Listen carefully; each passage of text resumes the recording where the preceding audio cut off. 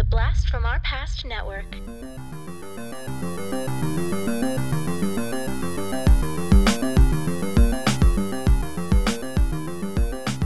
Hello and welcome to the Blast from Our Past podcast. We're the podcast that gives you full-on movie breakdowns, TV show reviews, and a whole lot more, all from the things of our nostalgic past. I'm Adam. I'm John. And I'm Christy. Hey, it's Christy! Woo! Christy's in the house. I didn't think you guys were ever going to ask me to be on this. We are thrilled to have John's better half on the show, Christy Spees. Y'all have been married for... What was it? Is it a baker's? Not quite a baker's dozen. 17 years 17. now? Yeah. Oh, more than that. Oh my God, I really can't math. Not quite, because it's not quite, because it's more than that. Math That's exactly good. what I was getting at. Time flies, Yeah. man. Yeah. Yeah. Way the F off on that one. All right, so we are going to be talking two of Christy's favorite properties, or ones. This is an episode that she kind of was interested in joining us, and it's an all action adventure fantasy episode. We're going to talk the 1998 movie Willow, the 90s property Xena, Warrior Princess, and then do our own casting of Willow using actors of today. Excited about this. Christy, excited to have you on. You are... I mean, as long as I've known you, you have been just as big of a pop culture nerd as John or myself.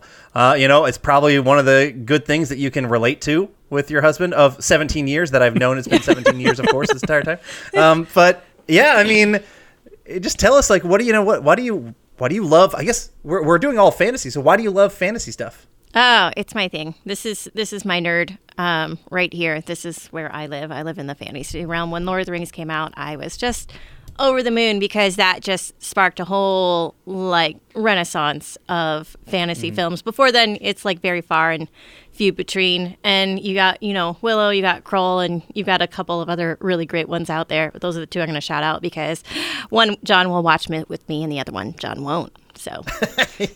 Yeah. Fair enough. Yeah, Kroll was not one of our nostalgia I can remember. So You were a pretty big fan of Highlander, too, weren't you? Oh, yeah. Highlander. And until they killed the one guy, and then, like, my heart broke. That was my first heartbreak right there. I was like, you can't kill him. But they did. So, yeah. Okay. Was it Clancy Brown? No. No, okay. Was that the one guy? I can't remember the character's name right now. He's about he's like one of the two names I know was in Highlander. It was Mac's first apprentice, and I'm embarrassed to say I can't remember his first name because the heartbreak is so strong. I haven't gone back and rewatched that one. I see. Right there. Yeah. I see. All right. Well, 1988, the year Willow came out. John, could you please set our minds back? All right, well, the movie was released on May 20th, 1988. The Billboard Top 100 single for that week was Anything for You by Gloria Estefan and Miami Sound Machine. I hope you find someone to please you, someone who cares and never leave you. But if that someone ever hurts you, you just might need a friend to turn to. And I'd do anything for you. Don't recognize it off the top of my head. I'd probably need to, once I drop it in, I'll be like, oh yeah, of course, that one. Yeah, I didn't recognize it either. No, me either. Topping the Nielsen ratings, of course, is going to be The Cosby Show. Coming out just a month or two before this is a game that I know I've played. I'm pretty sure you've played. I just remember that I was horrible at it, and that was RC Pro-Am for the Nintendo Entertainment System. Yeah, I remember I was not particularly good, but I absolutely enjoyed that game. Yep. The New York Times bestseller was a book called Zoya by Danielle Steele. God, Danielle Steele. We have mentioned, or when it comes to like the top sellers, yeah, people love their romance novels. Yep. And my fun fact for 1988, sometime this year, the world's largest recorded turtle was found. It was a leatherback turtle, and it washed up on the shores of Wales. It was estimated to be about 100 years old. It was 9 feet long and weighed just over 2,000 pounds. Wow. That is a monstrous turtle right there. That's a huge bitch. Yeah. Plenty of turtle soup for the people of Wales. Love it. That was 1988. All right. Well, without further ado, let's talk Willow.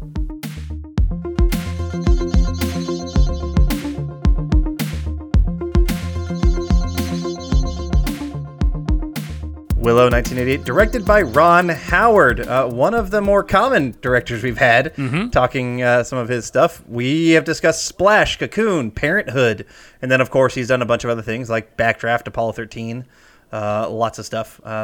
Solo, gross. Not gross, it was mediocre. Mediocre Solo. So, speaking of Solo and Star Wars, the story for Willow is written by George Lucas, the man behind Star Wars. Screenplay was written by Bob Dolman. He was a writer for SCTV and also wrote the film Far and Away, which is that Nicole Kidman, Tom Cruise one. Yeah. Cinematography by the great Adrian Biddle. He died back in 2005, but other movies that he shot include Princess Bride, Aliens, Thelma and Louise, 101 Dalmatians, The Mummy and Mummy Returns, V for Vendetta, and plenty more. He's a fantastic director of photography.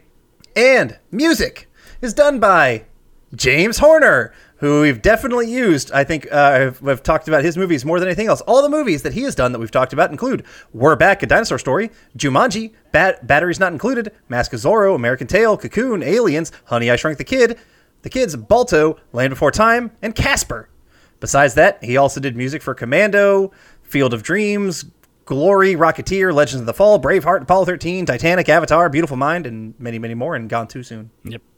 All right. The cast for Willow include Mad Mardigan, being played by Val Kilmer. He was in Top Gun, Top Secret, Batman Forever, plenty of stuff. Love Val Kilmer. Did y'all see Top Gun Maverick? I did. I did not. Okay. You're not a Top Gun fan, Christy? No.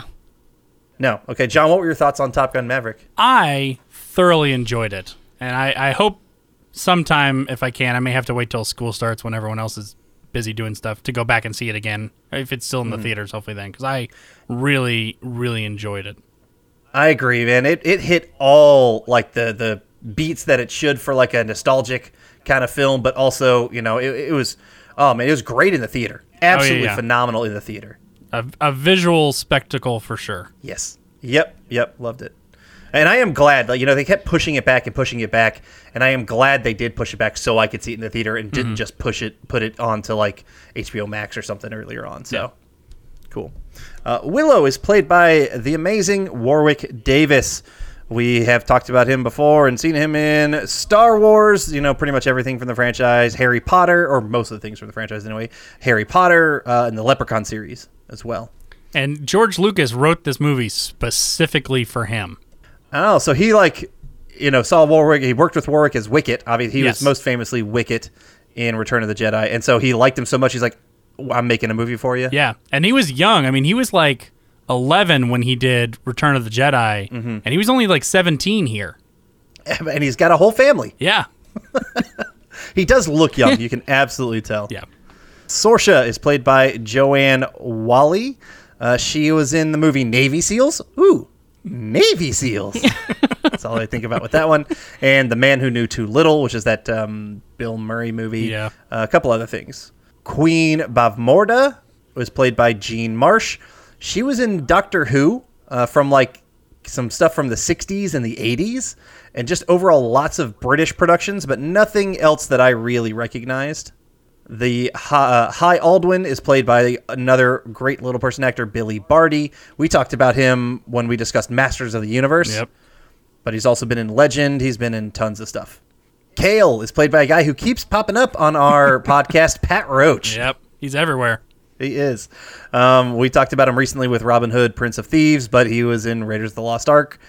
You mentioned playing two different roles. We remember his Breytag in Red Sonja and in Conan as well. The budget of this film was $135 million, and it earned $137.6 million. So that's a definite, that's a solid gross right there. Yeah. Yeah, no, I mean it's not amazing, but right. Hell, got $100 million. It sounds like it didn't perform as well as George Lucas hoped it would. Yeah. But I mean, I'm sure that's true of any movie that that doesn't You mean doesn't make insane yeah. amounts of money right out of the gate. On the heels of Star Wars, Yeah. sure. It's like, well, everything I touch is gold. Well, not everything, George. And we'll find that out. He did later. make Howard the Duck a few years before this, so Yeah, you're right. You know what? He should have known. He should have known. So let's talk nostalgia for Willow. And Christy, as this is your pick, I want you to tell us, why are we talking Willow right now? Like I said, I love fantasy films, and I remember when this came out that there was a big hype about the technology they used, like for the fairies in Shalindria, and I just love any movie that would have magic to this level and not use it as kind of like a hokey kind of magic. Like Willow is kind of in the vein. He starts out in that vein of hokey magic, like, oh, this is just for show and tricks. But by the end, I mean, he becomes a sorcerer. And I mean, there's a lot of things that echo. For me, just like growing up, I was a Lutheran, and there's that whole Moses like story going on with like the slaughter of innocents, and then they put Elora down, and I know I'm going places, in that little cradle on the river, and they float her down the river. So I mean, growing up for me, that was a big part of my life, and then it just blossoms into this whole fantasy land, and it takes me someplace completely different. Like everything there, it doesn't recognize or look like things that we have here, and then a lot of the monsters had like a Star Wars quality CG element to them. So, and I really love Star Wars too growing up because it's space wizards. So, Yeah, because Space Wizards. All right. And John, what do you remember from your nostalgia of Willow? I definitely remember this film. I'm not sure if we watched it together, if it was one that was just in the periphery of existence. I'm sure I had friends who really enjoyed it.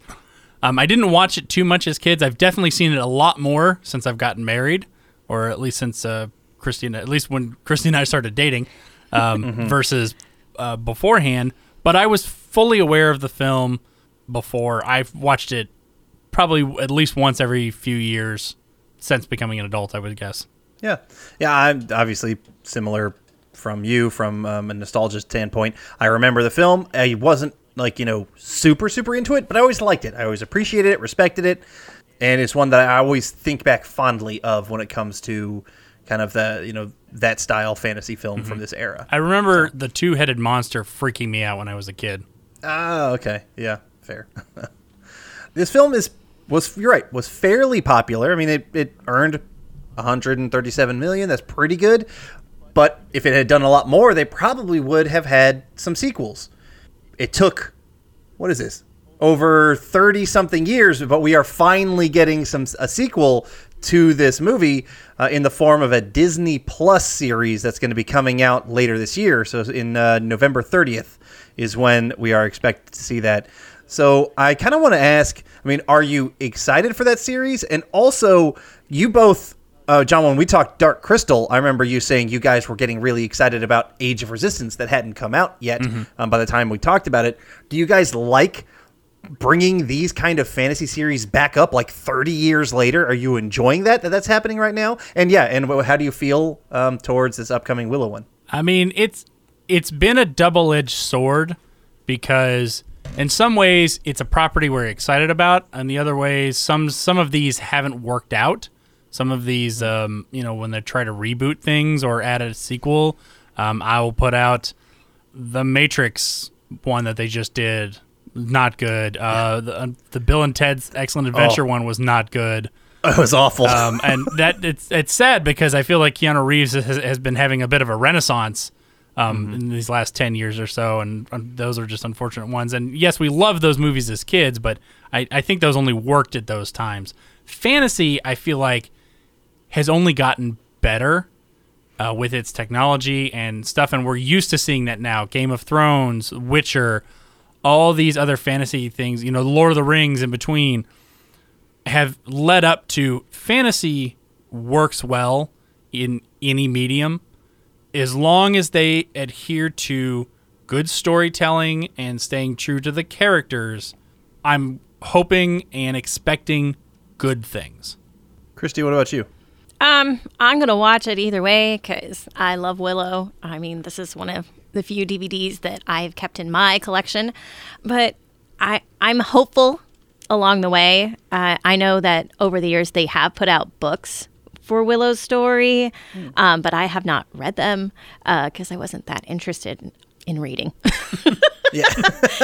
Well, yeah. I mean, it's reading. not. Sometimes it's just not the medium, or that you want to absorb. This particular series in. Yeah, I need the visual. I don't like making up worlds in my brain. I like seeing the worlds done by somebody else. I guess that's my lack of creativity right there. But I'm excited. I watched a little bit of they put out something for it where they're talking with just like their cast right there. So I mean, I'm gonna love it for what it is and hope that since it's on Disney Plus that there will be the budget will be there to support all of the special effects and the visuals and the scenery. I'm just hoping all of that will be there. And then the story, I'm fingers crossing. I want it to be good. Yeah, fingers crossed. I haven't been overly impressed by the Disney Plus series that I have watched, whether it's Marvel or Star Wars stuff. I haven't overtly hated any of them, but none of them have really wowed me to a massive extent yet. But I mean, most of them, the majority I have liked. But every now and then I'll see an effect on there. I'm just ugh, with your budget, how did that happen? So I'm hoping that's not the case here. I'm hoping you're right, that there's some good stuff. Mods in Boba Fett. The mods are awful. I hate them. Sorry. You mean the Power Rangers? No, not the Power Rangers. The mods. The teens with all the cybernetics. In Boba Fett, those kids who have the modified stuff. The Power Rangers. There was the green one and the red one and the yellow one. And they had their separate little Vespas, and the Vespa race and all that stuff looked awful. So yeah, pretty much. You got to tie in your teens somehow. Yeah. All right. Well, let's get into our scene-by-scene breakdown of Willow. And we start off with some text to kind of get us into the world. It is a time of dread. Seers have foretold the birth of a child who will bring the downfall of the powerful Queen Bavmorda. Seizing all the pregnant women in the realm, the evil queen vows to destroy the child when it is born. So then we see a baby is born in prison, and it's going to be one that they're looking for, but this kind of handmaid lady who is down there ends up hiding the child. She is able to get out, but Bavmorda is, of course, pissed about everything, and she's killing everybody and kills the mother, whatnot, right after she finds out that the child got away. We get some music. You know what? I just gotta throw out there. I always find it funny. This happens every time. Well, and I guess it happens every time because, you have a seer who says, well, this is going to happen. And then someone's like, I got to kill everybody so it doesn't happen. And then one person gets away. That's going to happen. Can it be foreseen if it doesn't happen? How many times have we seen a foreseen and then it doesn't happen in these kind of films? Yeah. Yeah. Well, it's like that thing. We're not going to find, we know we haven't figured out time travel yet because someone hasn't come back and fix history or any of that kind of shit. Are you sure? I don't. Maybe this is their happy history. Well, since they did their apparent research on the theory of time travel, I'm going to go with the Endgame theory about travel, because that is apparently the prevailing theory, is that if you go back in time, it is not cyclical. You're not changing history. You're creating a new timeline when you go back. So you can't change your present by changing the past. Fair. I think that's fairly valid. It's well beyond my brain to really kind of comprehend. Think about that. But I would agree, because then that would ultimately change something. Something would adjust kind of butterfly effect style, and it has to be a kind of a different universe. Yeah, exactly. If you're adhering to that theory, even what they talk about in the movie, in Back to the Future, Marty McFly did not return to his time. Marty McFly returned to a new time because everything was different. Yes, very true. Yeah, Biff was totally different. Everything was different. Experiences would have been all these other kids would have been, everything would have been different. Yep. But then, there is a reason it is a prophecy, because it's supposed to happen. Well, yeah, exactly. They're trying to shirk their prophecy, but they're trying to stop it. It but fails because because it's supposed to happen. True. All right, we get some swelling of music in the opening credits as this baby is kind of being cared for by a woman.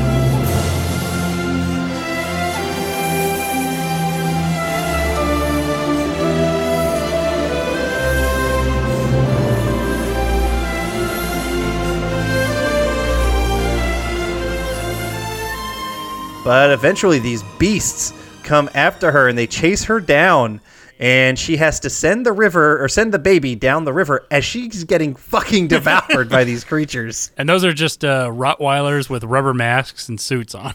And you know what? And it's obvious that they were just dogs with like some kind of stuff on them. Yep. But they still did a good job. I actually I like the creatures. I like the idea of it's a fantasy world, so they have dogs, but their dogs don't look like ours. Yeah, no, they're almost kind of like a wild boar or something. Yeah, but Rowan called them rat dogs. Yeah, exactly. They're kind of they're wild boars plus ROUSs. That's kind of like that. So, all right, and then after some time, a family of Nelwyn find it. So Nelwyn are basically think dwarves, think hobbits, think kind of little people group like that. And it's Willow's kids. We meet him. We meet the family. He doesn't want to do anything with the child. He's like, this is not our race. We should not keep this child. We also see Willow talking about magic in general, and he wants to kind of become an apprentice for this one big wizard, but he doesn't really know how to do anything with magic right now. Willow's wife then sees the child, and she's attached immediately. They're going to keep the thing, so he pretty much has no say in it. Right, John? We never have any say in it in the matters, right? Hey-o! Babies are cute. Married life. Why would you send it down the river? It's cute and adorable.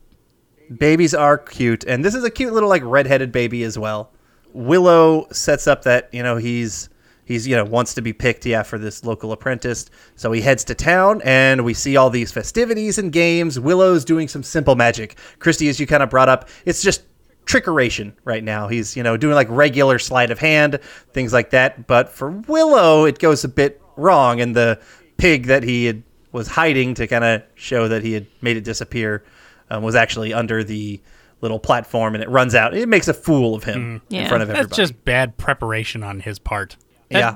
He should have had something to keep the pig from running out, and he must have forgotten to set a lock or something.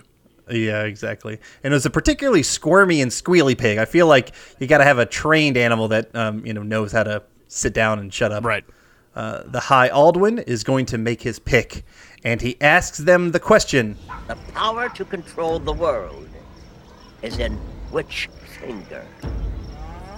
The power to control the world is in which finger? And he holds up, his hand with 5 fingers stretched out, and he goes through each of them, and they all pick ones, and they keep getting it wrong.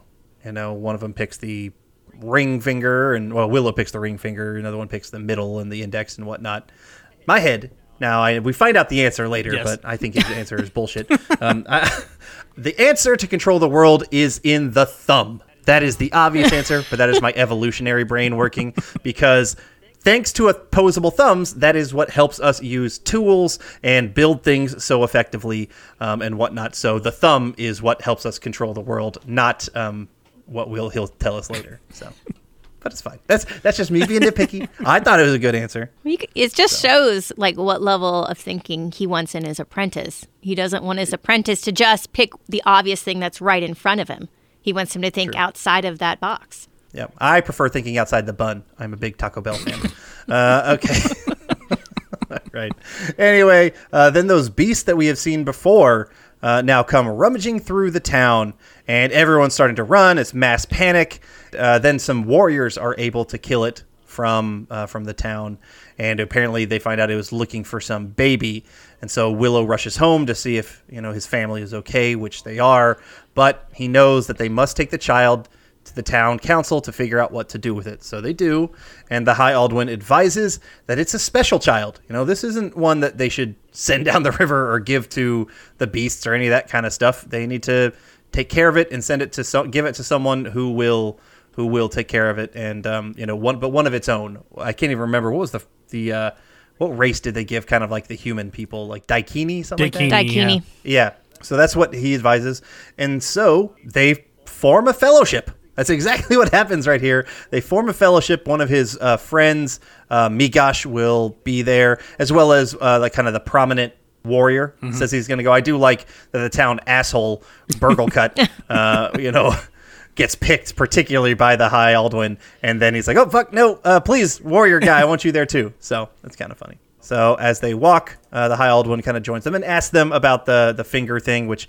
Willow lets him know my initial thought is I wanted to pick my own finger. And yes, think outside the box is kind of, that was apparently the right answer all along. And so, we find out that, and the High Aldwin says that, you have the potential to be a great sorcerer. So it's like, okay, cool. And then he gives him some acorns that will apparently turn anything to stone. So just a nice little gift for the battle. Here's my question, though. When he holds it in his hand, why does it not turn him to stone? Because it doesn't crack. That's a good question. It doesn't crack. The magic Well, it didn't inside. crack when he just dropped it on that piece of wood, and the wood turned to stone. It had some percussiveness to it when it hit that. Oh, okay. So there's like a hit level that it needs. Okay. All right, fine. But yes, I think that's a good point, John. Just live the magic. Live the magic. Feel the magic. Let it be you. I am notorious about saying "fuck you" magic on this podcast and just poking hole. I'm a hole poker. That's what I do. All right. Willow says goodbye to his family and sets off. And this is a wonderful little scene. The High Aldwin. I mean, this is great. I don't know. George Lucas does a good job of adding in some comedy into his stuff, and I think this is a wonderful little fantasy comedy. The High Aldwin throws the bird. Follow where the bird is going, and Burglecut says, It's going back to the village! Ignore the bird. Follow the river. So while walking, baby is sick. More comedy. It throws up all over Burglecut's face. He's earned it. I just want to point out one of the kind of warriors that went with him is an actor named Tony Cox. I did notice him, yeah. And I remember him mostly from the movie Me, Myself, and Irene. Okay. He's the lady that Jim Carrey's wife leaves him for.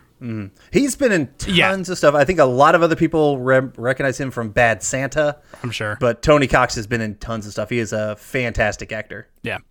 Meanwhile, Queen Bavmorda is trying to find the child, and she is sending off, her daughter, Sorsha, and she's going to add General Kale.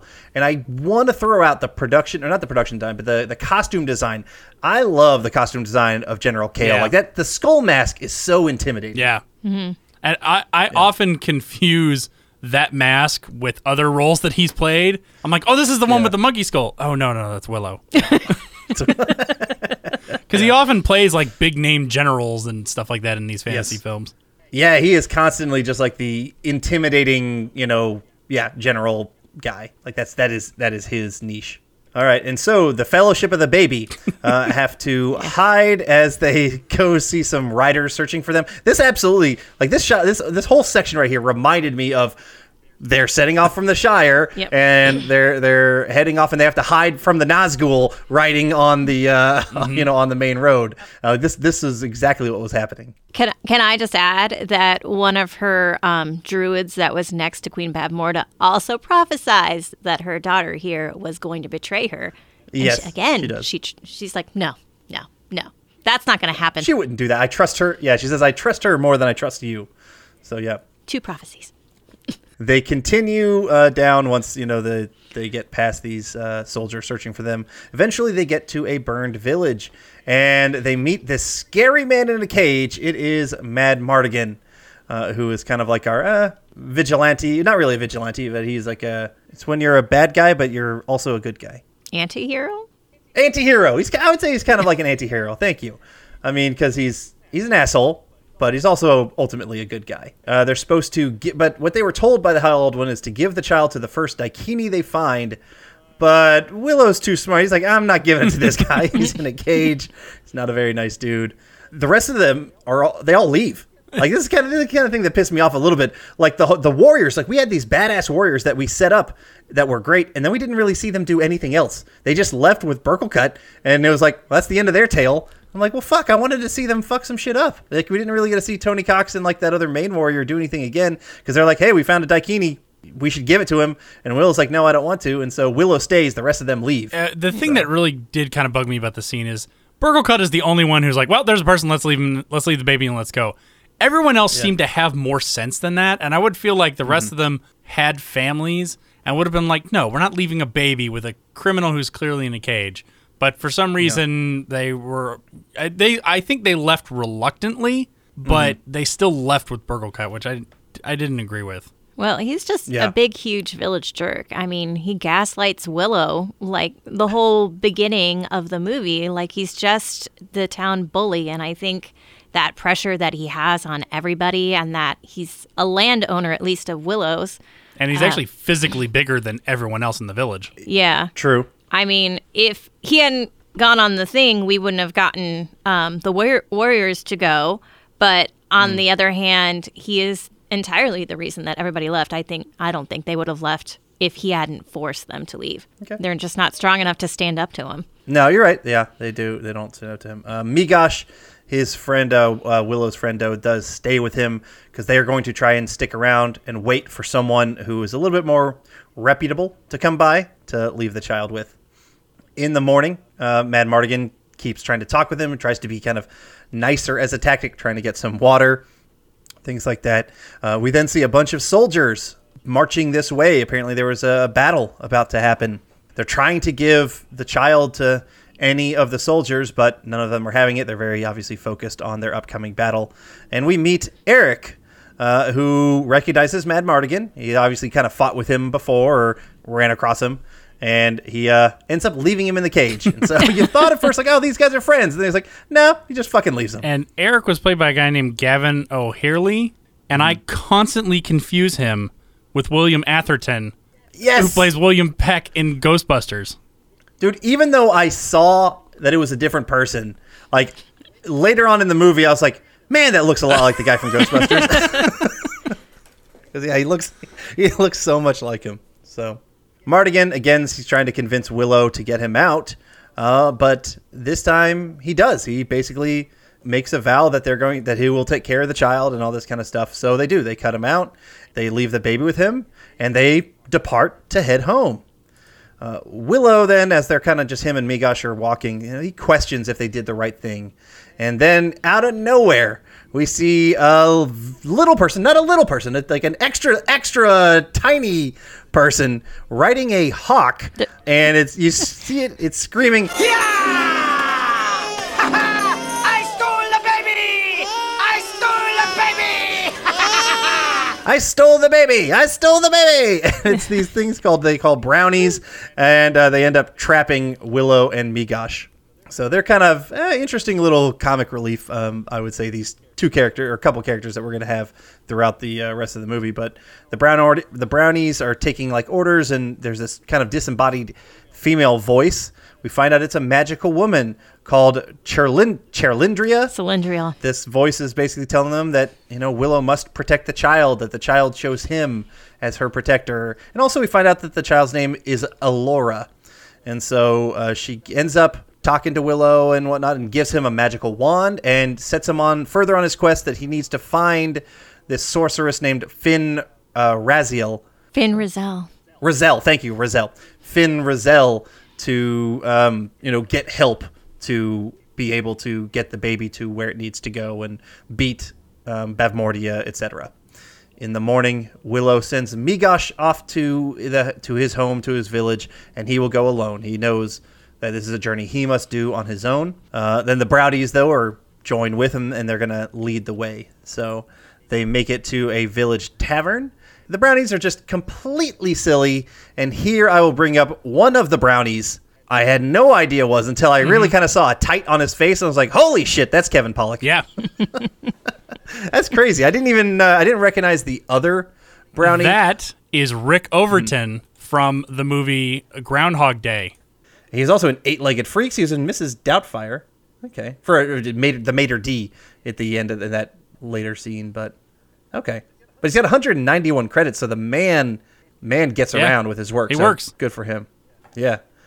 Just some silliness with the Brownies. Ha ha ha. They end up spraying this love potion, this love stuff all over themselves on accident. And then Kevin Pollak falls into beer. Silly. But it's all good. Just some lighthearted humor for the film. Then Willow sees Madmartigan, who is currently dressing himself up as a woman to try and disguise himself to get the hell out of there, because he's obviously trying to escape some people. He's been cavorting with someone's wife. Mm-hmm. Yes, yeah, that is exactly what's going on. And it ends up really pissing off that guy because the Queen soldiers come on in. Yeah, it's pissing off this big guy named Lug. So, it hasn't pissed him off yet, but that's the wife that Mad Mardigan was hanging out with. The Queen's daughter comes in, and she's trying to look for the child. She wants to look at that specific child that they have with them. Then ends up madness ensues because Willow doesn't want to do it, and because it is the child they're looking for, and Mad Mardigan ends up being revealed as a man, and that pisses off Lug, who starts punching everything in sight in a blind rage, and that gives the distraction that Mad Mardigan needs to get out, and Willow and the brownies jump onto kind of the horse and the cart with the baby, and then we get a whole chase scene going on about, a horse chase scene for that. So, which eventually they do get away and stop chasing him at this point. But Willow is ultimately pissed at Mardigan for putting her in danger and his reckless horse driving and whatnot. But we find out that they need him because, he is a warrior. He will help protect them, and they happen to be going in the same direction. So they will stay together for now. Quick scene, the Queen is still pissed that they can't find the child, and just ultimately she's just angry trying to push that. That night, Willow practices using his magic wand, and another little humorous scene where he ends up kind of shooting himself up a tree, which is I always kind of like that spot. So they eventually get to a river and find a boat, which is kind of what Mad Mardigan promised, that, hey, he will take it from here. And so they go on. Mad Mardigan promised that he would get them to a river, to like that spot. So they are going to continue on with the baby in a boat, while Mad Mardigan goes off on his own, and he's kind of done helping them for now. Well, Willow leaves the baby in one of the burnt out huts in there, and he goes to the island by himself. That's right. He does leave the baby. He doesn't take the baby with him, which is risky, but... Well, she had brownies to watch her. We've seen how useful they are at this point. Yeah. So Willow goes and finds Finn... Razel. I keep fucking... Razel. I don't like how they spelled it, because it kept confusing me. Do you like how they spell Eric? No, I hated that. Eric. Yeah. Eric. I was like, Ark. Ark, yeah. Yep. Ark. Finn Razel. And she is currently a talking, sugar glider, which is a little, squirrely kind of thing. She was transformed by Bavmorda a long time ago and has been stuck in this body. They go back to the river with Finn Razel. Mad Mardigan, though, unfortunately has seemingly given them up, and the soldiers and the Queen's daughter are there, and they take Allura. And they capture Willow, they capture Mad Mardigan, and Finn Razel as well.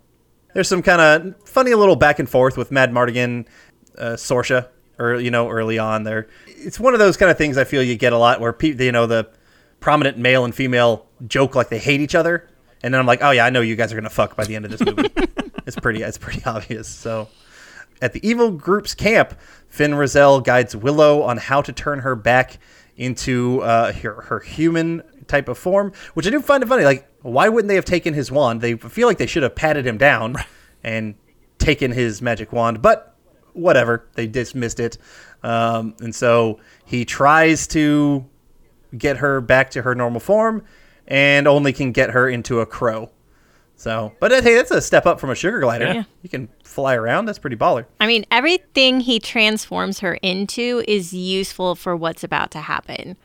The crow is useful in many different ways, as a mask for the baby crying. It can fly over everything where we might have lost a sugar glider going down that hill. And then later when they transform him into a goat, I mean, she's very useful knocking soldiers over. So she does too. I mean, I kind of wish they left her as a lion at one point, but that's just me. Yes, exactly. The brownies accidentally put that love dust into Mad Mardigan's face. They are able to escape with the brownies helping them, picking a lock. And unfortunately, though, he does see the Queen's daughter, Sorsha. And because of that love dust, that's who he falls in love with right away. So I think he would have loved her either way. He probably did.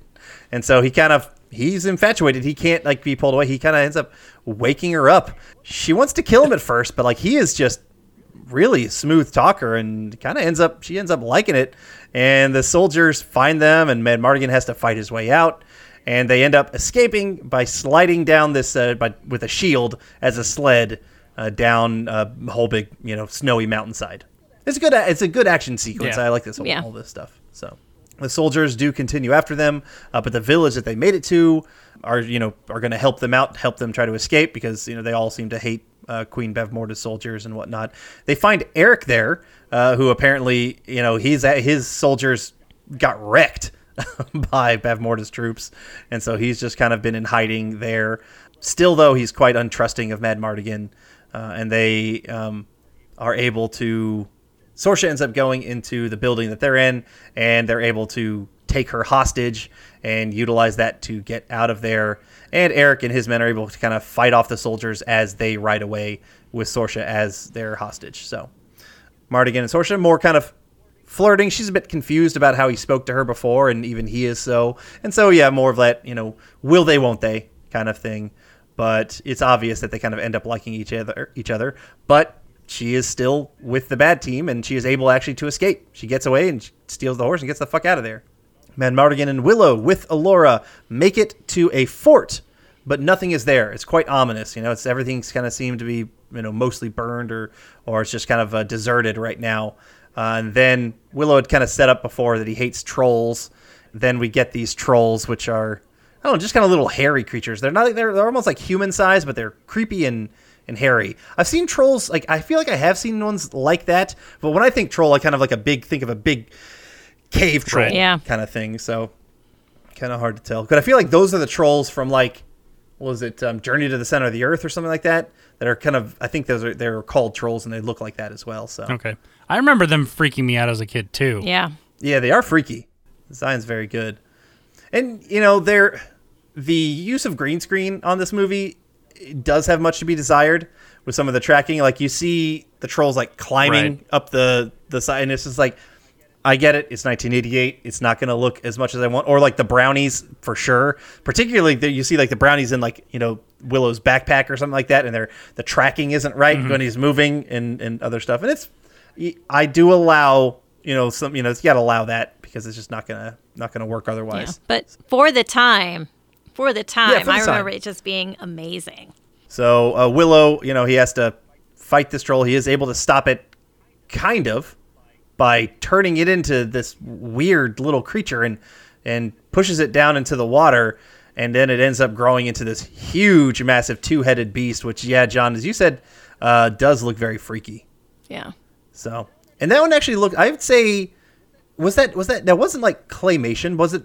Did they use stop motion with that thing? Because I couldn't tell because it looked actually motion wise it looked pretty good. It looks stop motion because it had the same features as the Rancor from Return of the Jedi. So I feel like it's got to be stop motion. Yeah, but I felt like the movement on it actually was better than the Rancor actually. So Willow is able to change Finn again, this time into the goat, as you said, and so yeah. Then they end up fortifying the fort a little bit. They're able to lock the door and more trolls. Oh, sorry, I already mentioned that. Fuck. I skipped that line earlier. You skipped ahead, and now we're going back. Yeah, now I'm going back. All right. Then all insanity breaks loose in the fort. There's trolls and this beast, and the soldiers are now there. It's all madness. Sorsha, though, we do kind of see is just at one point in awe of Madmartigan's sword fighting. She's just kind of standing there staring, not doing a damn thing.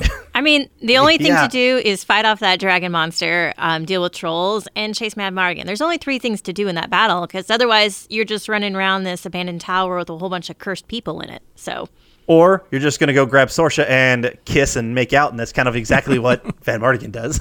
So they end up kissing. Kale ends up finding the child and grabs her and leaves. Heads out because they're going to take the child to Bavmorda.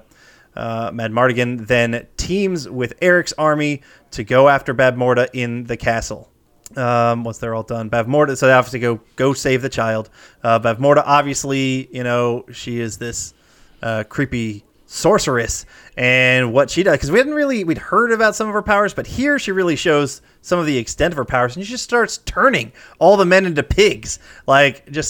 I will say I like the graphics. They didn't really do good transformation graphics. I would have loved that. But we do see the good makeup, particularly Val Kilmer, halfway on the way to becoming a pig, looked pretty damn good. Yeah, he clearly, most of the pig budget went into his makeup. There was a Yeah. couple of background players. I'm like, that is clearly a dude in a rubber mask. Yeah. And then Bavmorda starts a ritual to kill the baby and end this prophecy. Meanwhile, Willow works on getting Finn Rizal back to a human, which turns her into a bunch of different stuff. You know, yeah, you mentioned like a lion or a tiger and all this other stuff. Yep. I mean, I felt like that could have been very useful. Yeah, at some point. Eventually, he does turn her into a human, and she's kind of like this really old naked lady right now. So, but now she can use her power and immediately just kind of like protects the spell and turns them all back to humans really fast. It's just kind of really quick. But Willow then, they're trying to figure out, you know, well, how do we get inside the castle? How do we make this happen and save the baby? Willow has an idea, and so that's what they do, which is going to be a surprise attack. And so they're able to fight their way all the way back up to Bavmorda.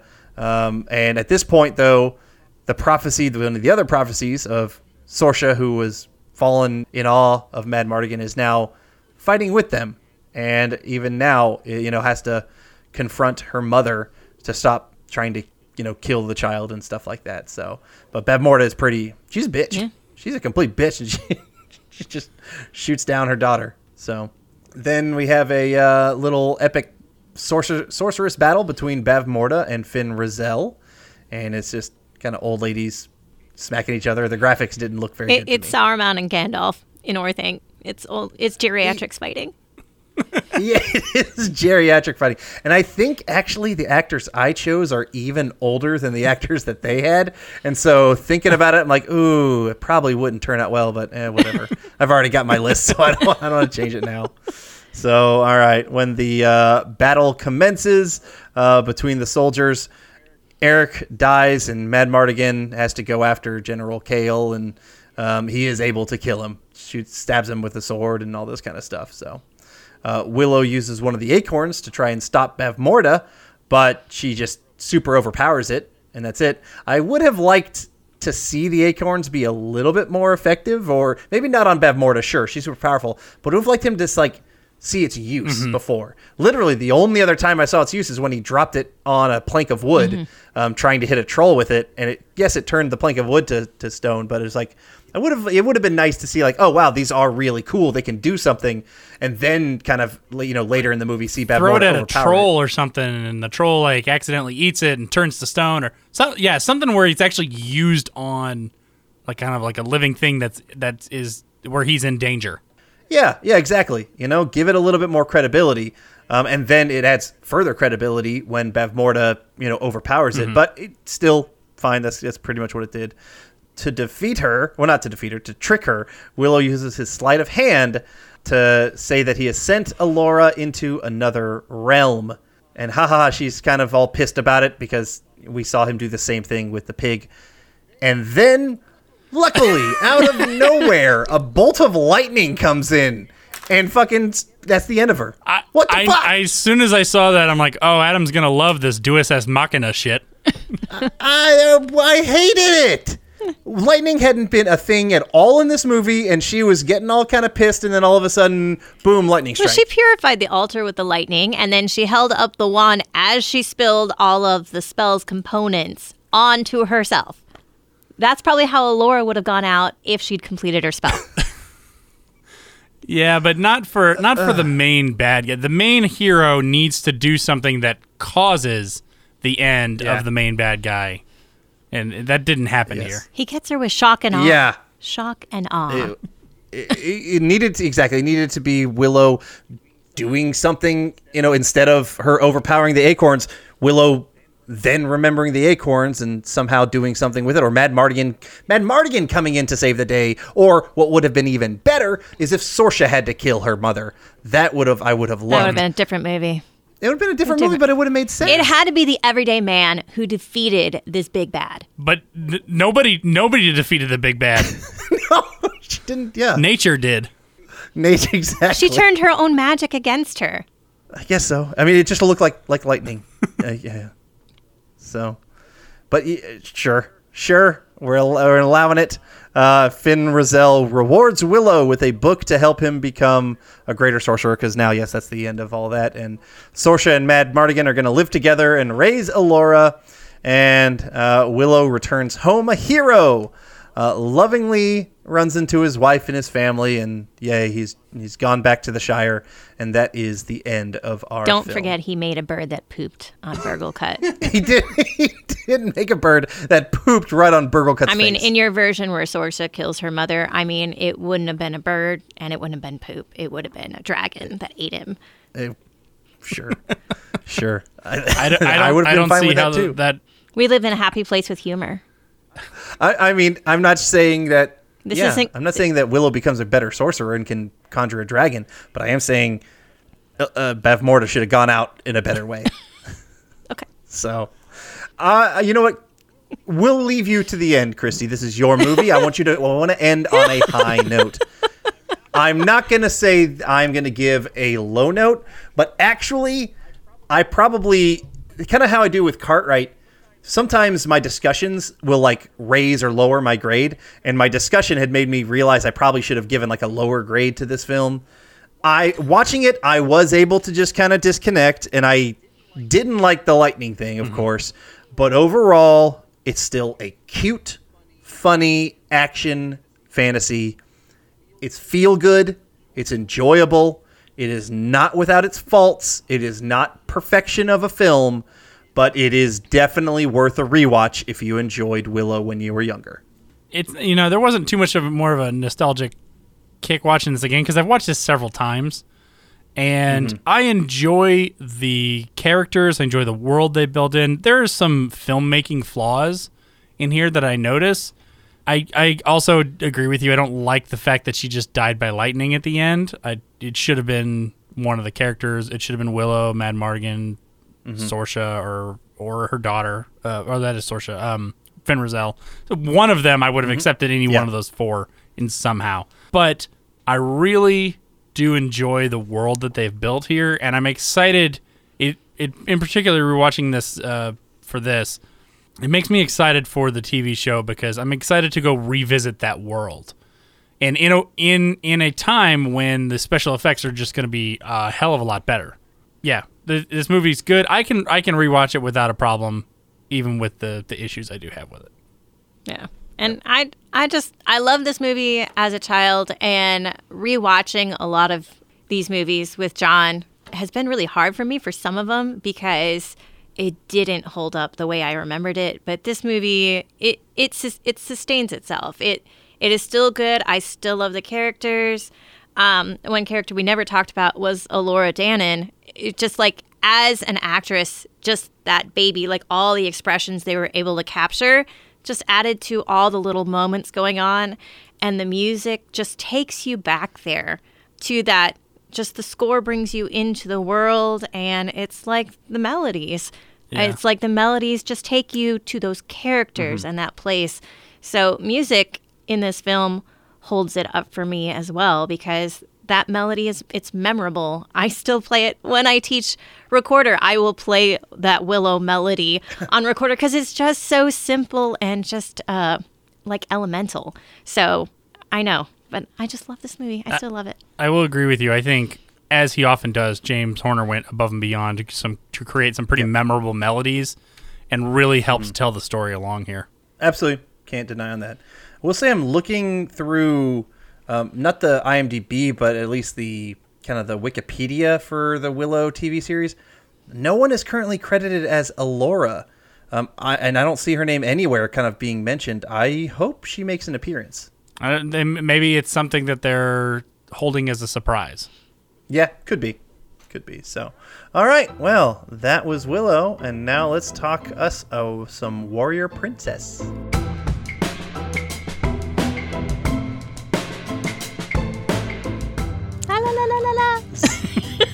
Xena! That's right. This show ran from 1995 to 2001. 6 seasons, 134 episodes.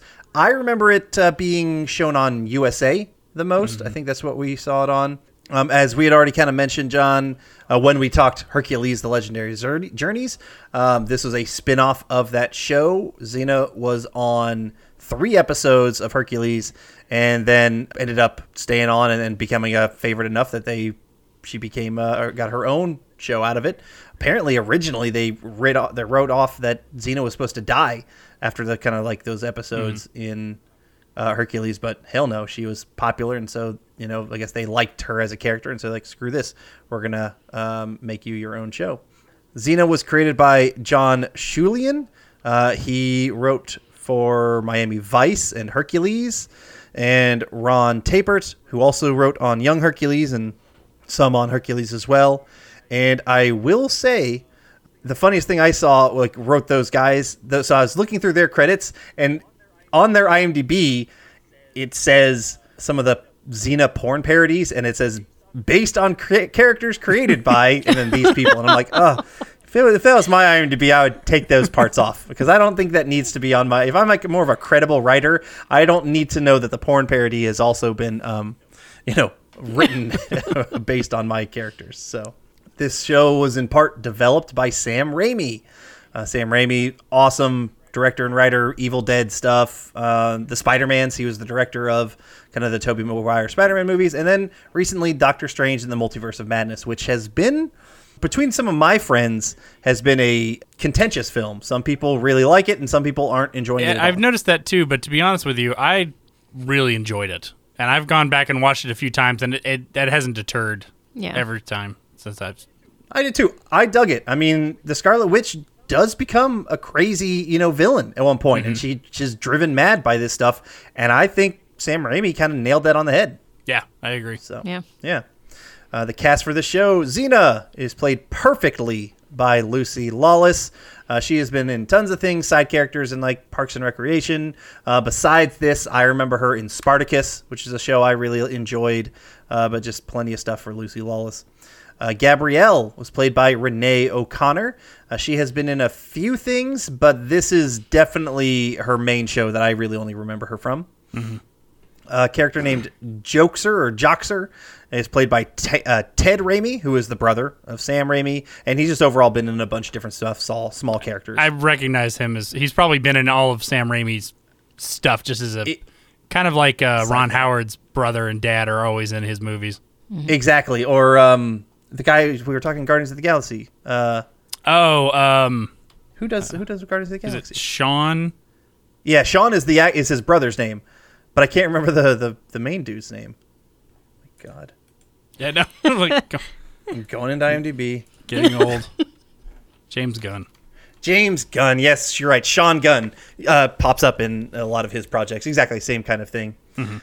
Ares is played by Kevin Smith. We actually talked about him in the Hercules show. Not that Kevin Smith, a much better looking Kevin Smith. Much hotter. Much hotter. Much hotter. He was Ares in Hercules and also Young Hercules. So he kind of showed up in all three of those series. Callisto, one of the villains, is played by Hudson Leek. She was in, all these shows as well, and then some Melrose Place, some stuff like that. And then the last, or I guess like some of the main character, not a main character, sorry. Can I say it? Can I say it? Yes, you can. And then Carl Urban. Oh, Carl Urban. Oh, Carl Urban. Carl Urban. He played Julius Caesar, Cupid, and two other characters, actually. 4 different characters on the show, but Julius Caesar and Cupid were his ones that would reoccur. And Christy, what do you remember Carl Urban from? He was in Lord of the Rings. He is currently in The Boys. I mean... And your dreams, apparently. My dreams. I mean, hell, my dreams, too. Shit. I mean, that's why John has to keep the beard. He's a cool guy. He's looking good. And Dredd, I want to throw out, he was fantastic in the film Dredd. Yeah. Yep. So, some other character... I was to say, that was the first movie we took our daughter to. Yeah. Dredd?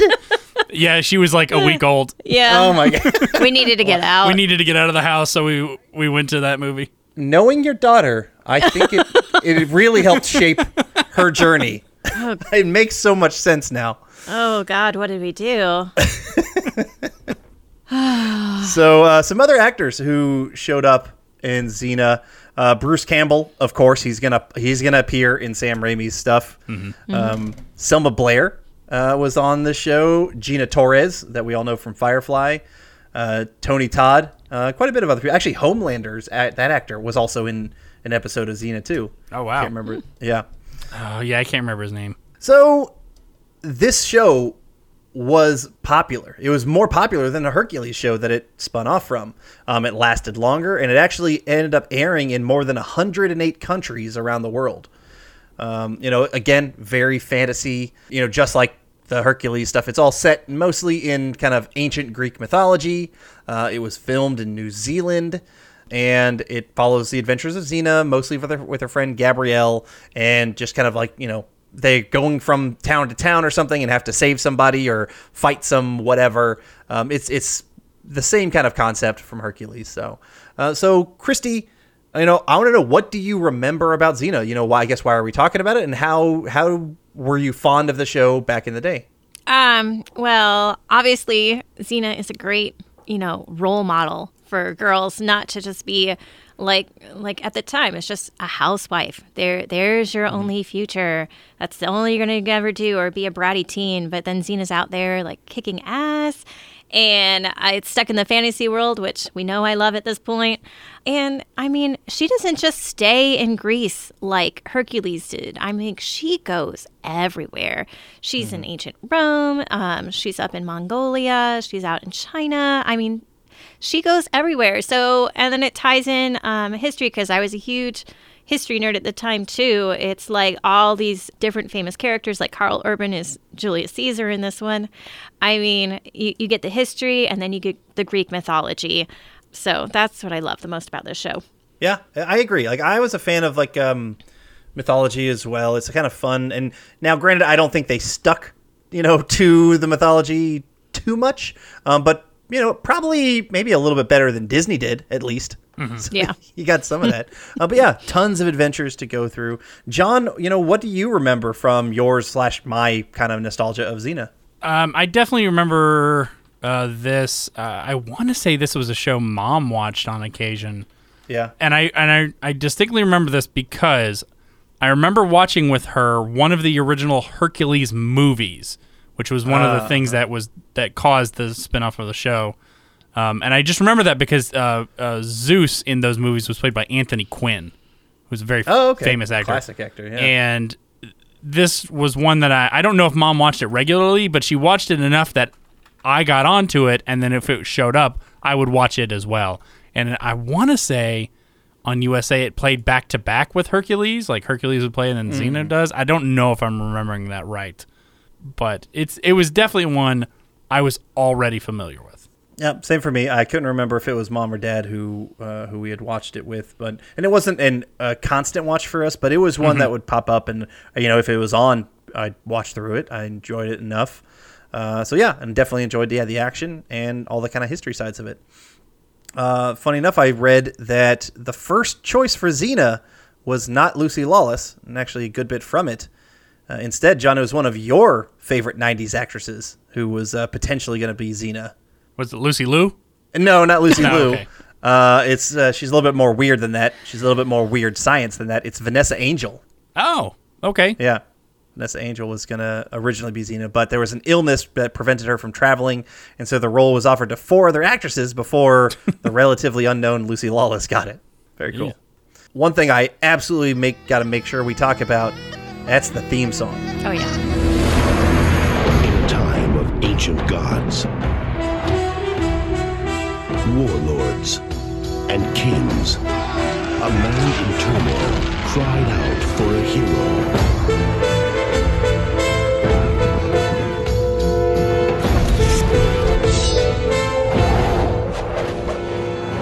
He was Xena, a mighty princess forged in the heat of battle.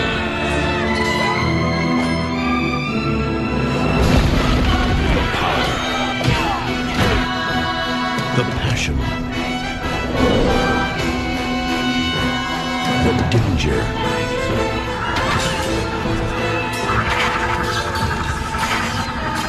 her courage will change the world.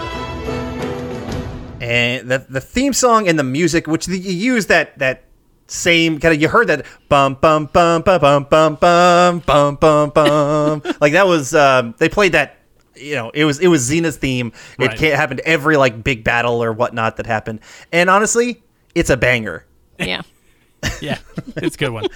So, and that was done by Joseph Loduca, he composed the music for Evil Dead 1, 2, and Army of Darkness, as well as composed the music for Hercules and Young Hercules, and as well as my beloved Spartacus show.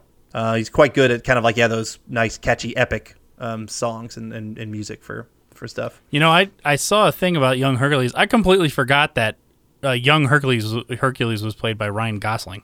Yeah. Oh, yeah. He is not like the most, when you think beefy dudes right. that could play a Hercules, it's not Ryan Gosling. Now, granted, as a young Hercules, even in the Disney, they didn't go with the super strong kind of look.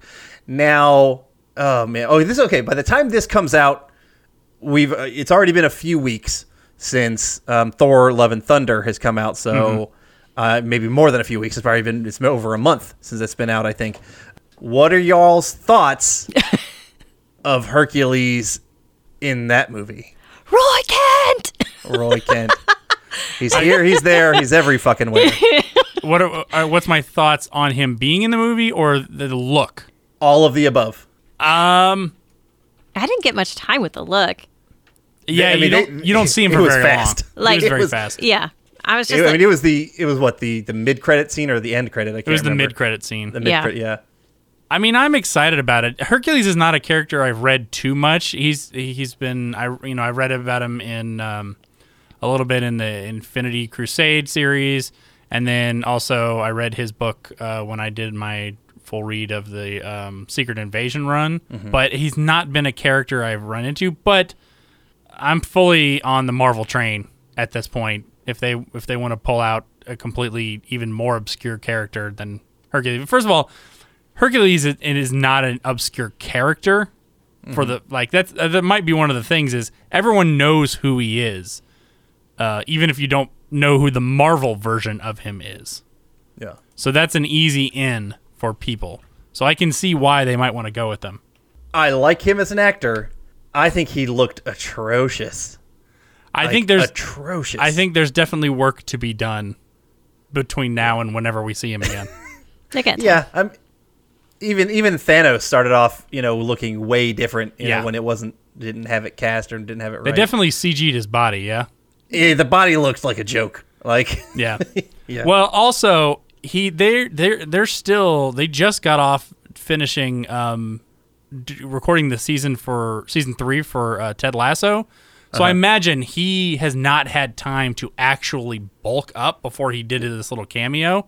Yeah, I'm sure they're going to have him on something to at least bulk up a good bit because I don't know. To me, I don't need him to be more big than Thor, but I definitely think he's got to put some bulk on him. Now, granted, Chris Hemsworth has been working on Thor for a while now. His body has just been slowly attuned. Now, also, I don't know if this is true, but I keep hearing this, so I'm assuming it's true. He's supposed to be playing Hulk Hogan in a biopic, and that's part of the reason why his body is so jacked right now. I heard that as well, and he is like at his peak. Like he looks like he is at his most roided, like just the beefiest that he's ever been. And you can definitely tell. I mean, you can tell that from the trailer when Zeus does his little flick off of him with all his clothes. I mean, it's like, damn. To be honest, I mean, if I had that body, I'd be like, yeah, I'll do a nude scene, shoot. Of course, yeah, without question. No butt double there. No butt double there. There you go. Or just don't tell me if but there yeah, is. I was disappointed with the look of Hercules, I would say. But hopefully by the time they include him, like I want somebody who, doesn't have to be as big as Chris Hemsworth, but like kind of got to be close. I wanted like a Henry Cavill, I think would have been like a perfect call. The guy's already beefy from Superman, and he's got a much better look for like that kind of thing than Brett Goldstein. I know a lot of people are holding out for him to be Captain Britain. Okay, fair. I can see that too. So, all right, sorry. Let's shift back to Xena and less of our Marvel chatter. So, yeah, characters. Xena stayed mostly kind of the same throughout. I do definitely recognized Gabrielle. She started off kind of as like a nerdy bookworm, kind of like, this side character, like the friend who was often helpless and seemingly would get captured and Xena had to kind of save her or stuff like that. Eventually, though, she did kind of become her own, like a badass in her own right and could fight off people just fine. Yeah, so like her walking stick turned into like her fighting staff by the end. Yeah. Couple iconic things from the show for me are the yell. We've already made fun of it. That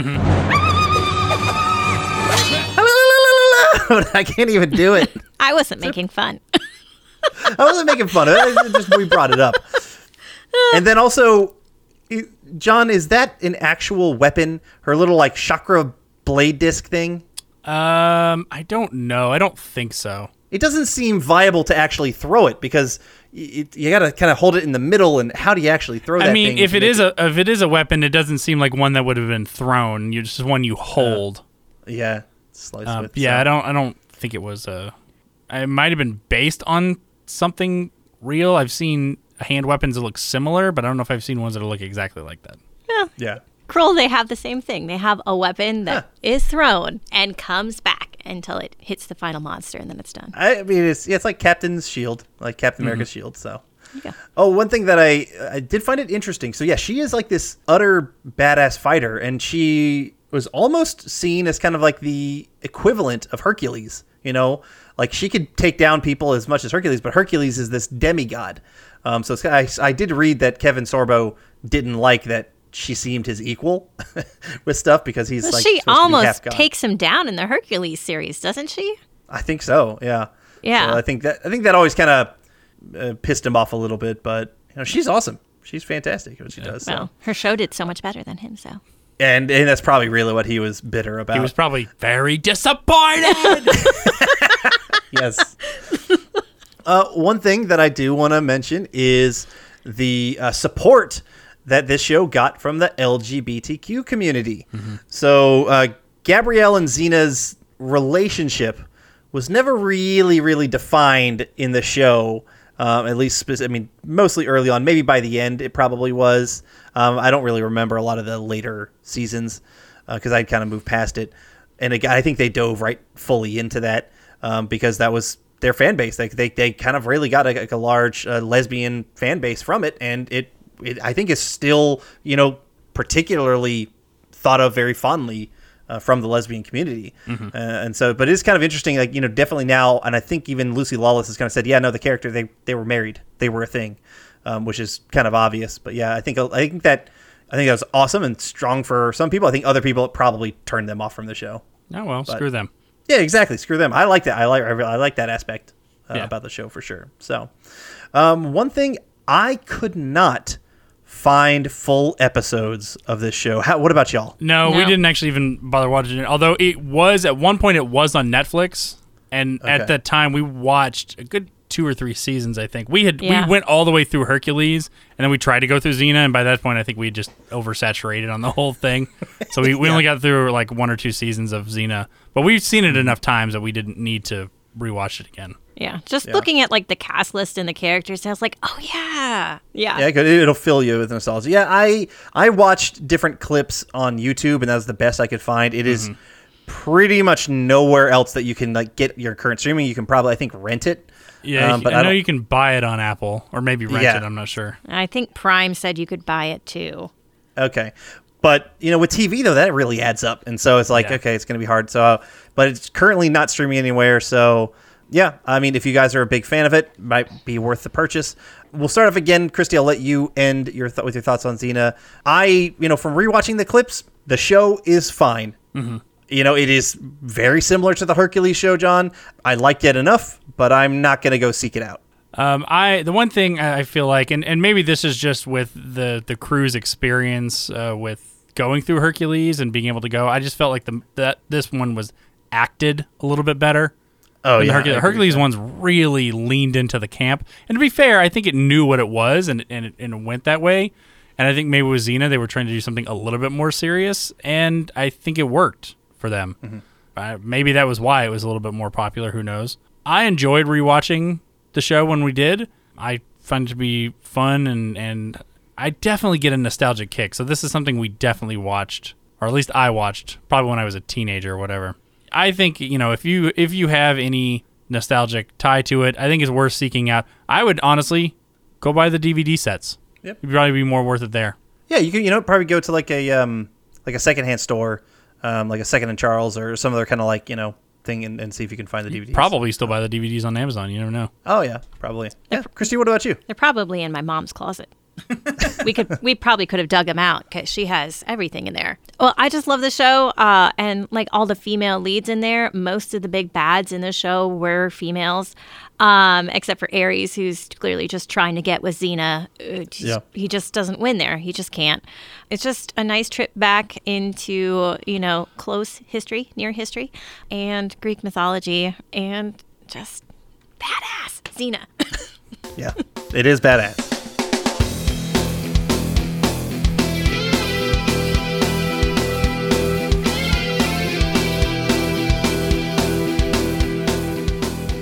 This episode of the Blast from Our Past podcast is not brought to you by... Now relive the magical adventures of the movie Willow with these amazing characters that bring the story to life.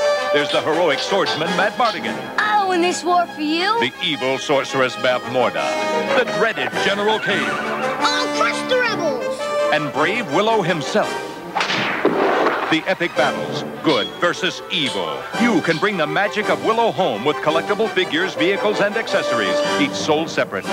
Willow, the magic lies within. All right, now we are going to do the casting portion of the show. As mentioned at the top, we are going to recast Willow using actors of today. Obviously, they have another TV show coming out, but this is our fun little exercise that we love to do, and it's fun to think of, if they did completely redo it, who would they use? So we got a pretty big slew of characters we're going to do. We've got Willow, Mad Mardigan, Sorsha, Queen Bavmorda, Finn Rizal, General Kale, Eric, Rule, and Friend Jean. Oh shit! You guys added some more. Oh, I knew those two were because to be fair, Christy made me add them. Yeah, I was pissed that you did not add them. I gave her the thing, and she said, "No, I want to do this with the brownies too." I said, "Okay," so I put it on the list, and it must have been in between when I put the list up and when I added them that you saw the list. Yes, that had to be it because I got all the. Eric was the last one. I did all those. I forgot about the brownies. And there was my argument point. I'm like, why are you casting Eric and not the brownies? Because you spend more screen time with the brownies than you do with Eric. I'm like, Eric, he has like 2 scenes and then he dies. Spoilers. Well, we've already went through it, so it's no longer a spoiler. Okay. Yep. All right. Do you want a second to try and cast them? Or do you? What do you want to do? Who do I want to do? Who do I want to do? Who do you want to do? I won't tell your wife. Xena is who I want to do. Actually, I was more of a Gabrielle guy. I like the innocent. Blondes, not blacks. I got it. Black hairs. Sorry. I like it all. I'm not gonna lie.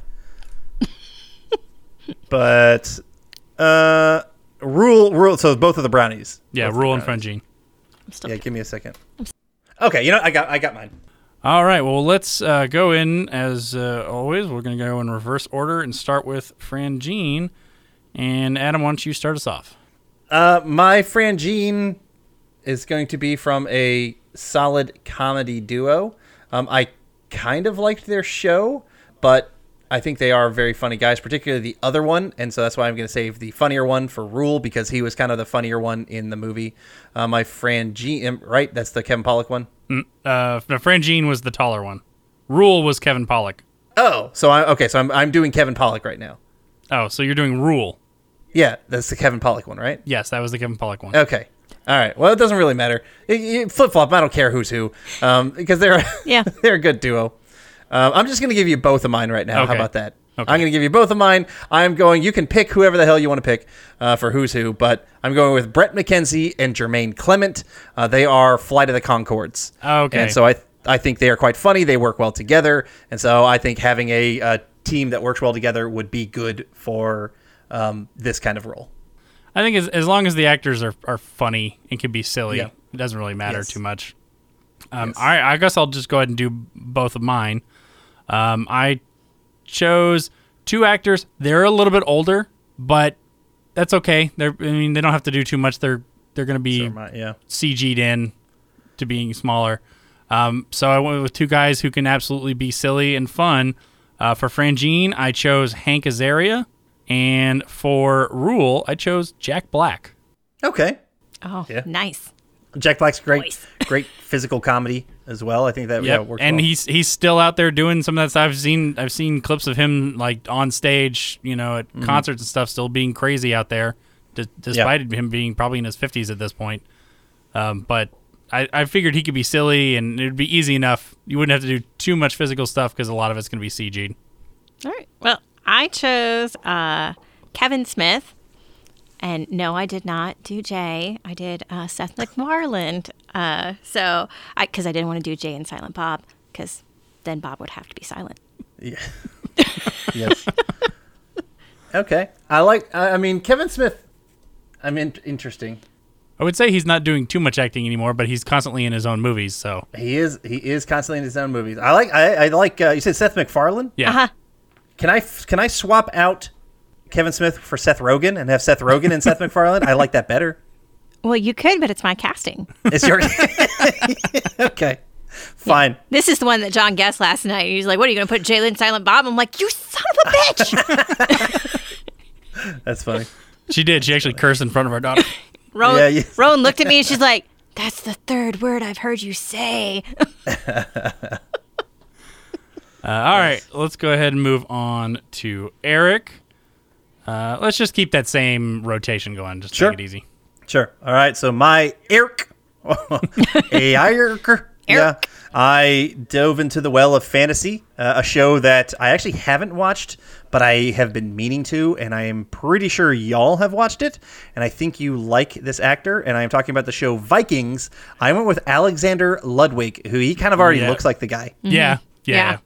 He plays, what's the character? He plays the son, the oldest son of Ragnar Lothbrok. I keep wanting to say Ragnarok, but no. Ironsides is his nickname. He's the tall one, the tall blonde one. Yeah. Yep.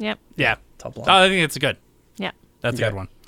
I went with an actor. Actually, he's a little bit older, but that's fine. He's in a TV show that we are loving right now.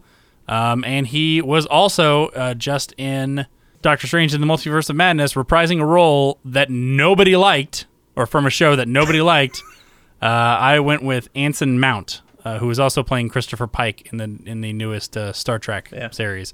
And I would say this: it's a testament to the writing on that show and to his acting, because I'm not really a huge fan of the original series characters, but man, they are killing that show. It is so good. It is so good. Yeah.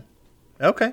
I mean, I'm just not a Trek guy, so I don't care enough. But I'll agree. I couldn't get past like episode 2 of Inhumans, and I just didn't go any further. But I like that they brought him back for Multiverse. Well, so and I think he never actually wore the suit on that show, did he? No, I don't think he did. Yeah, I don't know if he did. Yeah, none of them are really. It was a sad, sorry little show. Yeah, like you didn't get to see any of the act. It was just them running constantly. It was bad. Yeah. All right, dear. All right. I cast Sean Bean. Sean Bean. Okay, a much older actor. It's Sean Bean.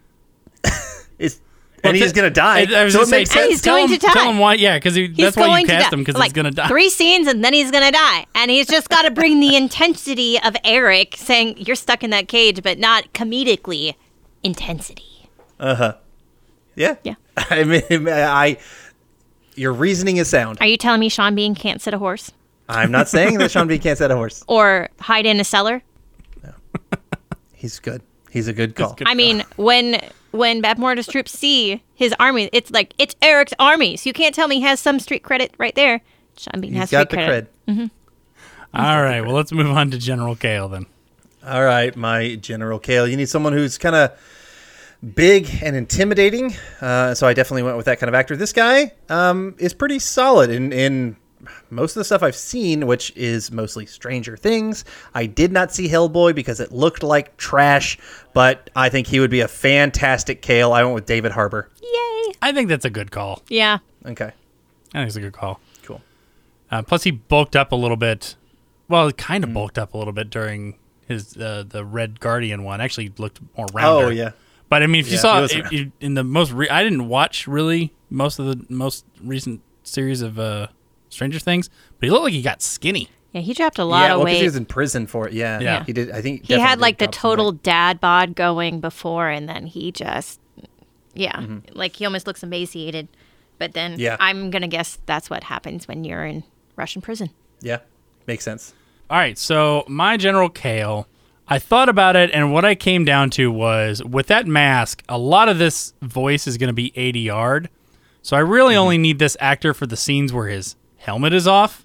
So I decided to go with an actor he is tall, and he's got a powerful voice, and that was the thing that got me for him. He is older, so he wouldn't want to be doing stunts, so it would clearly be somebody else, in the suit for the stunt work with the mask on. I went with Liam Neeson. Wasn't even with all that setup that you gave me, I wasn't expecting that. That's not where I went either. Yeah. Not anywhere near where I would have gone with Liam Neeson. I think he's got the right kind of voice for a big angry general. He's a tall guy, so when you see him in the suit without the helmet on, he's going to be the right height. And then we can just ADR his voice over for the rest of the scenes. Has Liam Neeson worked with Kevin Smith on anything? I can't remember. No, he worked with Seth MacFarlane on a few things. He did, but what I'm thinking of is the podcast Hollywood Babylon that I love. Oh. And they keep every episode they end with Liam Neeson's gigantic cock. I feel like there's got to be some joke that you add in there. Oh, I guess that's not yours. That's Chris's. That's merging y'all's cast. Never mind then. Interesting. I'm not sure I love it. Okay. Fine. All right. Christy? So I went with, and I hope I'm saying this right, Tamora Morrison, who plays Boba Fett. Yeah. Okay. He can be intimidating. You can see him leading stuff, and height-wise, that doesn't really matter because you can do anything with tricks and stuff and whatnot. Okay. And I like his voice, too, so I think it's good. I don't necessarily need Cale to be like a tall character, but he does need to be intimidating. Yes, and he can be, absolutely. Yeah. He's got a good look for being an intimidating general. I agree with that. Yeah. Like so much that when Bab Morta slaps him, you're like, oh, damn. Yeah. Like I wouldn't slap that guy, but she does.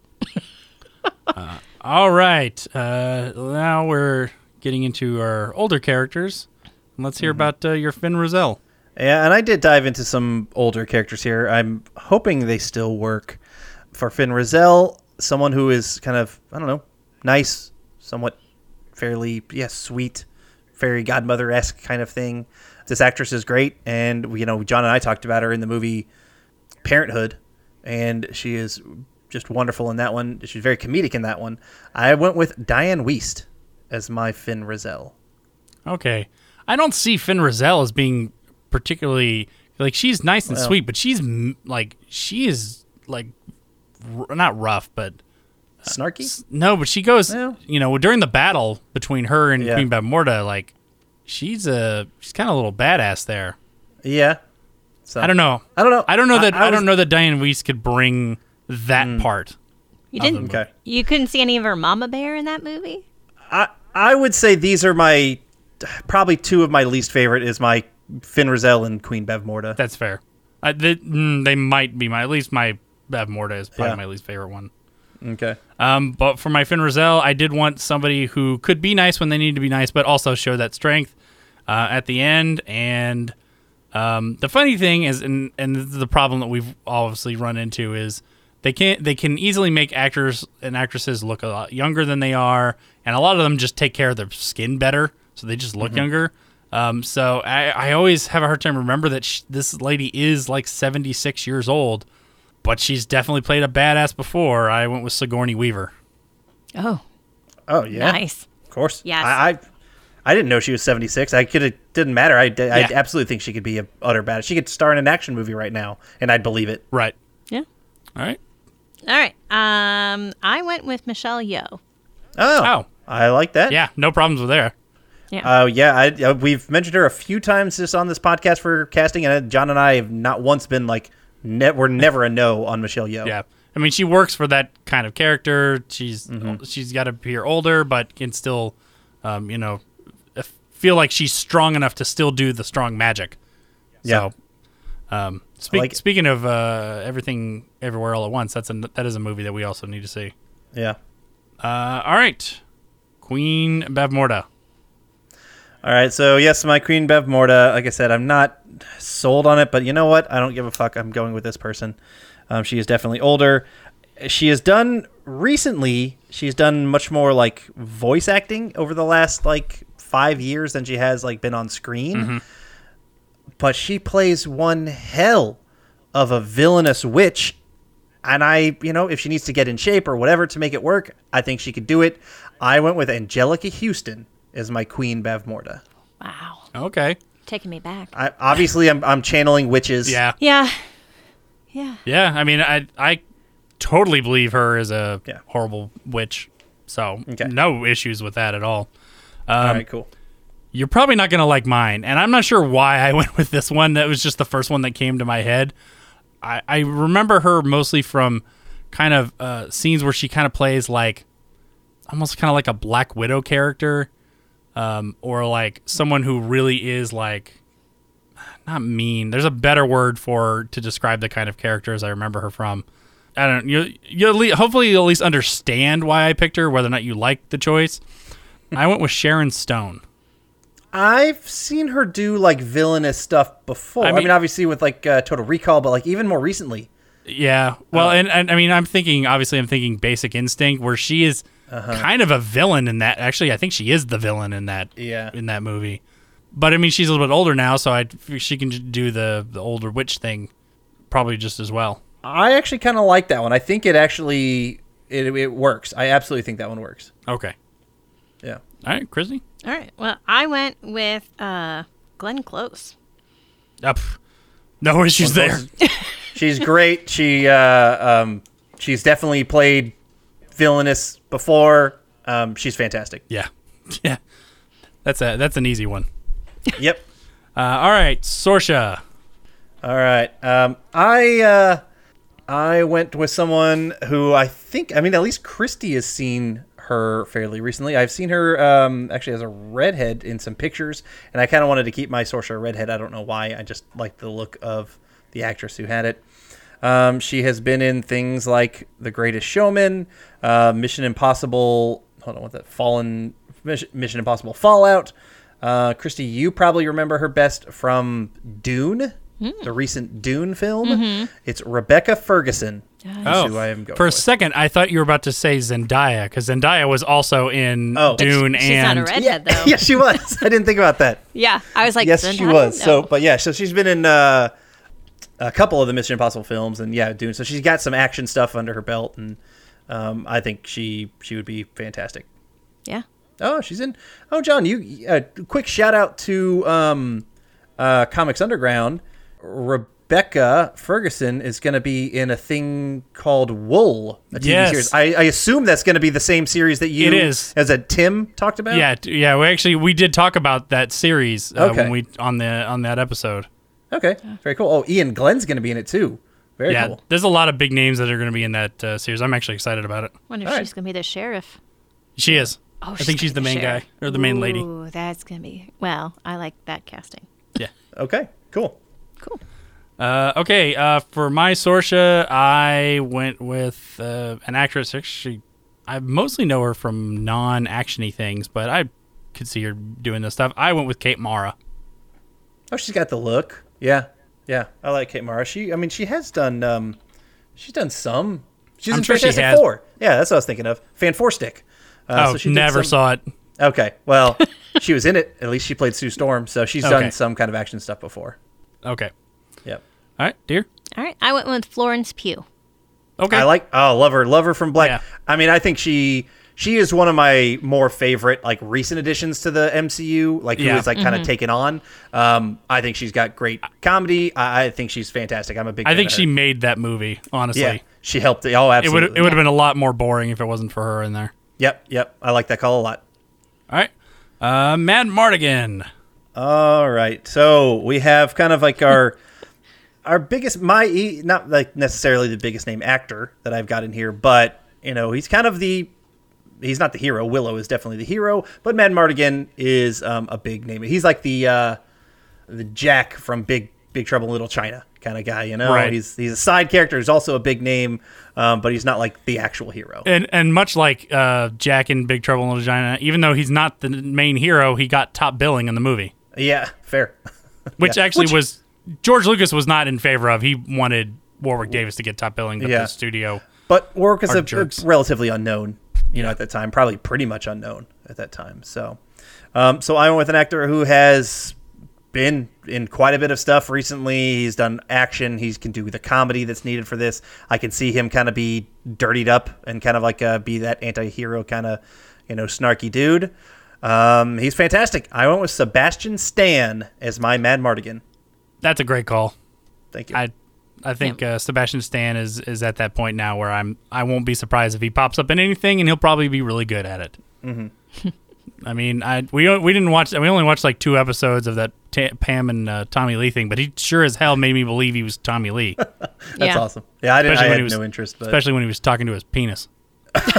Okay, maybe I should watch that then. You only need to watch like the first 2 episodes to see the scene where literally he's having a conversation with his penis, and the penis is talking back. Oh God! Is it like a drug trip or something for him? Yeah, yeah. But they like animated it so it looks like it's talking. And that's as far as we made it. Yeah, okay. I can see that might be why you stopped. I went with an actor who he's more known to the kind of the nerd community, but at this point, he's done the sci-fi thing. He's currently doing the superhero thing. I want to see him do the fantasy thing. I went with Jensen Ackles. Oh yeah, Supernatural. Plays Soldier Boy in the Boys. Yeah, which I haven't seen this series yet, so I haven't seen him in it. Well, the finale just dropped, so you gotta catch up. I gotta finish Stranger Things first, and I'm still currently on it. Yeah. Maybe I'll watch that once we finish this. Instead of I'm playing Assassin's Creed Valhalla, so my free time is like, do I play Assassin's Creed Valhalla? Do I watch Stranger Things? So okay, I think it's a great call. Though. Okay. Yeah. All right. I went with Ryan Reynolds. Okay, I think that's a great call as well. Sure. Yeah, of course, Ryan Reynolds. He's funny. He's got great action chops. Good looking dude. I love that call. Yeah, I'm totally fine with that. All 3 of these calls work very well. Yep. All right, now the one that I think was probably the hardest for everyone. I don't know about you. Yes, definitely very the hard. hardest. Adam, let's hear it. Yeah, this was insanely tough. And I tried to go back and forth. Do I want to cast a little person? Do I want to go kind of the Lord of the Rings route, and you can kind of digitally size down some people? Ultimately, I decided to go with what I felt was the vision of Willow, which George Lucas saw somebody he liked, and he was pretty much of a no-name at the time. So I went with a lesser-known actor.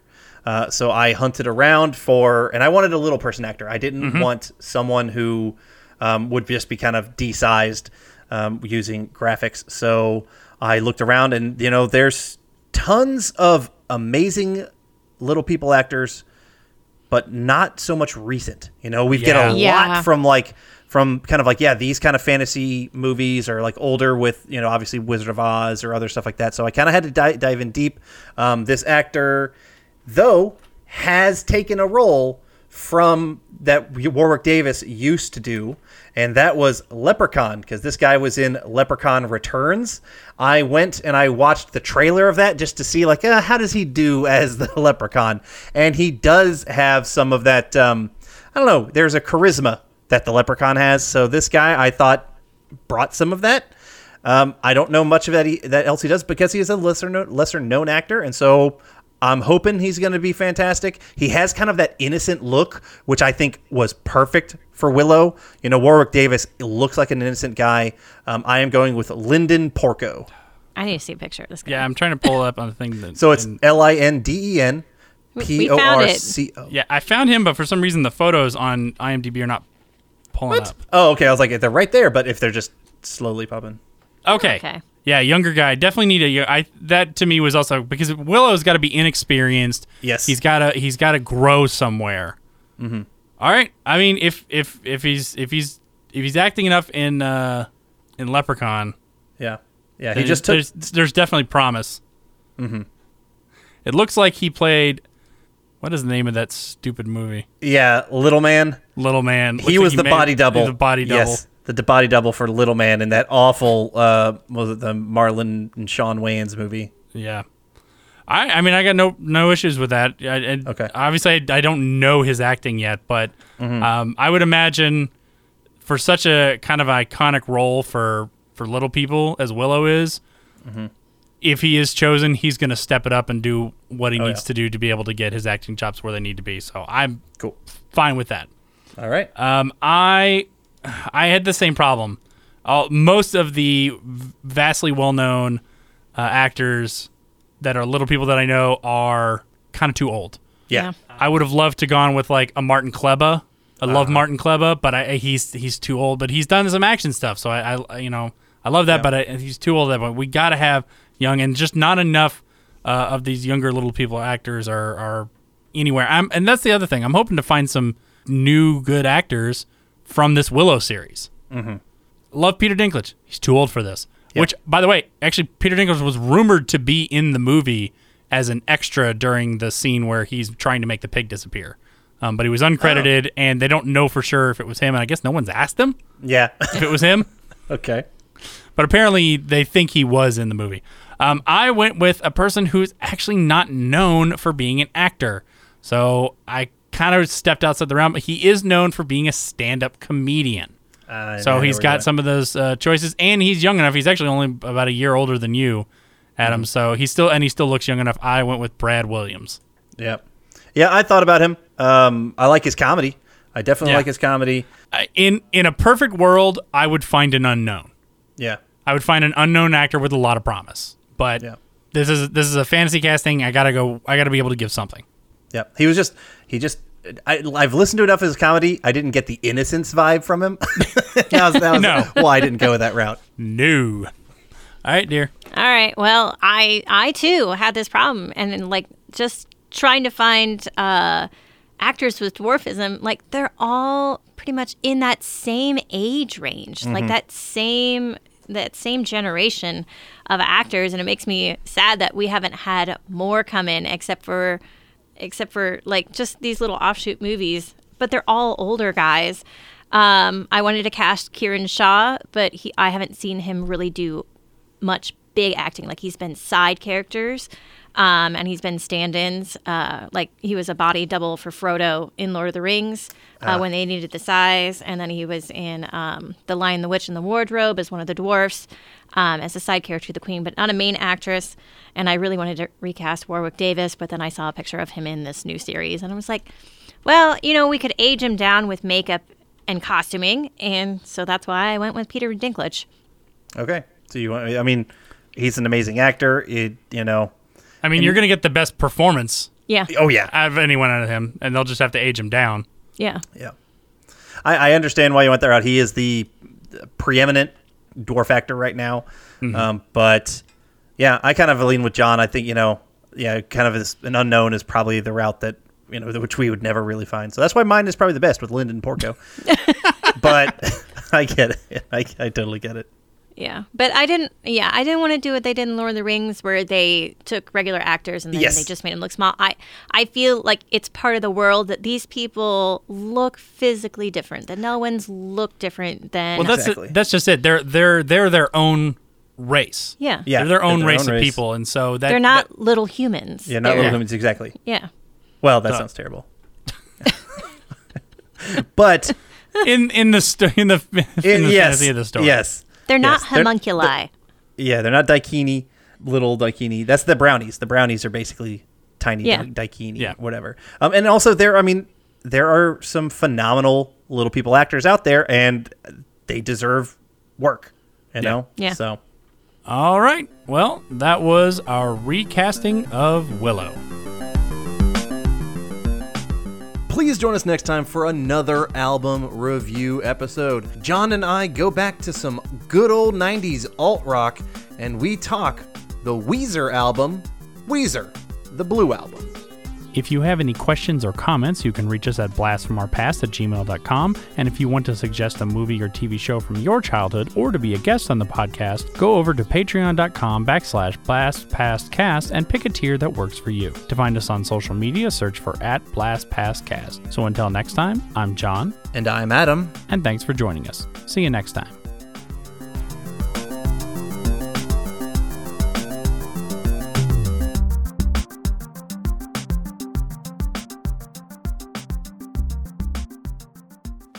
I'm John, and I'm the host of Action Action. Every week, I'm joined by James. Heyo. And Dustin. Hello. And each week, we review, debate, and rank a different action movie. We're creating the ultimate list of action movies. From awful to awesome. So if you want to hear 3 more white guys with beards talk about action movies. And argue about where they belong on our list. And decide you hate us because we made fun of your favorite movie. Join us every Tuesday, and you can find us on your favorite podcatcher. And Steven Seagal is a joke.